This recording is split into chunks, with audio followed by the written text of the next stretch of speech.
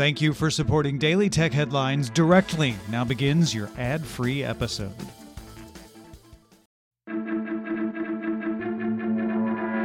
These are the Daily Tech Headlines for Thursday, January 24th, 2019. I'm Sarah Lane. Microsoft Bing was blocked in China on Wednesday, even after already censoring its results in the world's largest internet market. Bing now appears to be accessible again in China, as sources tell the Wall Street Journal that the earlier block was due to an accidental technical error rather than censorship. Microsoft previously cooperated with local companies to provide its Windows and cloud services to stay in good graces with the Chinese government. The Cyberspace Administration of China had not commented on the move as of this recording, but Microsoft said in a statement, quote, "We've confirmed that Bing is currently inaccessible in China and are engaged to determine next steps." Sources tell CNBC that Apple has cut more than 200 employees from its autonomous vehicle effort, Project Titan, although an Apple spokesperson says that some of those roles will be redirected to other departments. Back in August, Apple hired Tesla's engineering vice president and Apple veteran Doug Field to head up the Titan team along Bob Mansfield. A source also tells CNBC that Verizon Media Group, formerly Oath, is laying off around 800 employees in the Verizon division. Back in December, Verizon took a $4.6 billion write-down on its media business. In a letter announcing the layoffs to employees, Verizon Media CEO Guru Gowrappan said that Q4 priority includes building up mobile and video products, increasing usage and spends through B2B platforms, and expanding video supply and overall distribution through partnerships.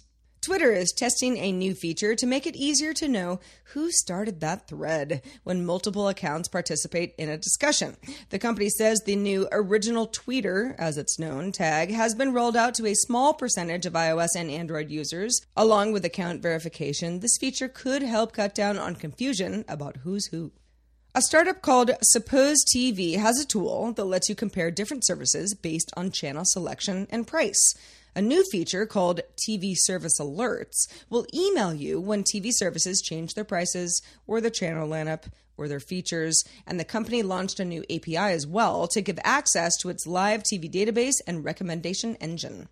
Amazon Web Services, or AWS, launched a new product called Amazon WorkLink that for $5 per month per user allows IT administrators to give employees one-click access to internal sites even if they're not on AWS.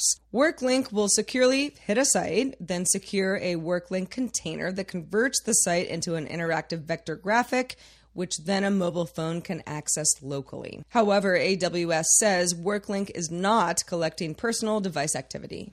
Leak time! All About Samsung has reported prototype photos of the Samsung Galaxy S10 and S10 Plus in ceramic black and white. Of note, both cameras appear to have triple cameras, and the headphone port is at the bottom of the device. There's also a speaker on the opposite side of the headphone port facing downward.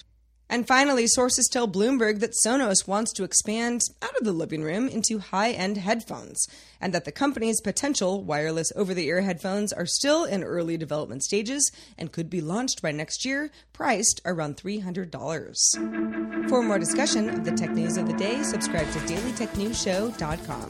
I'm Sarah Lane. Thank you for listening. Talk to you next time.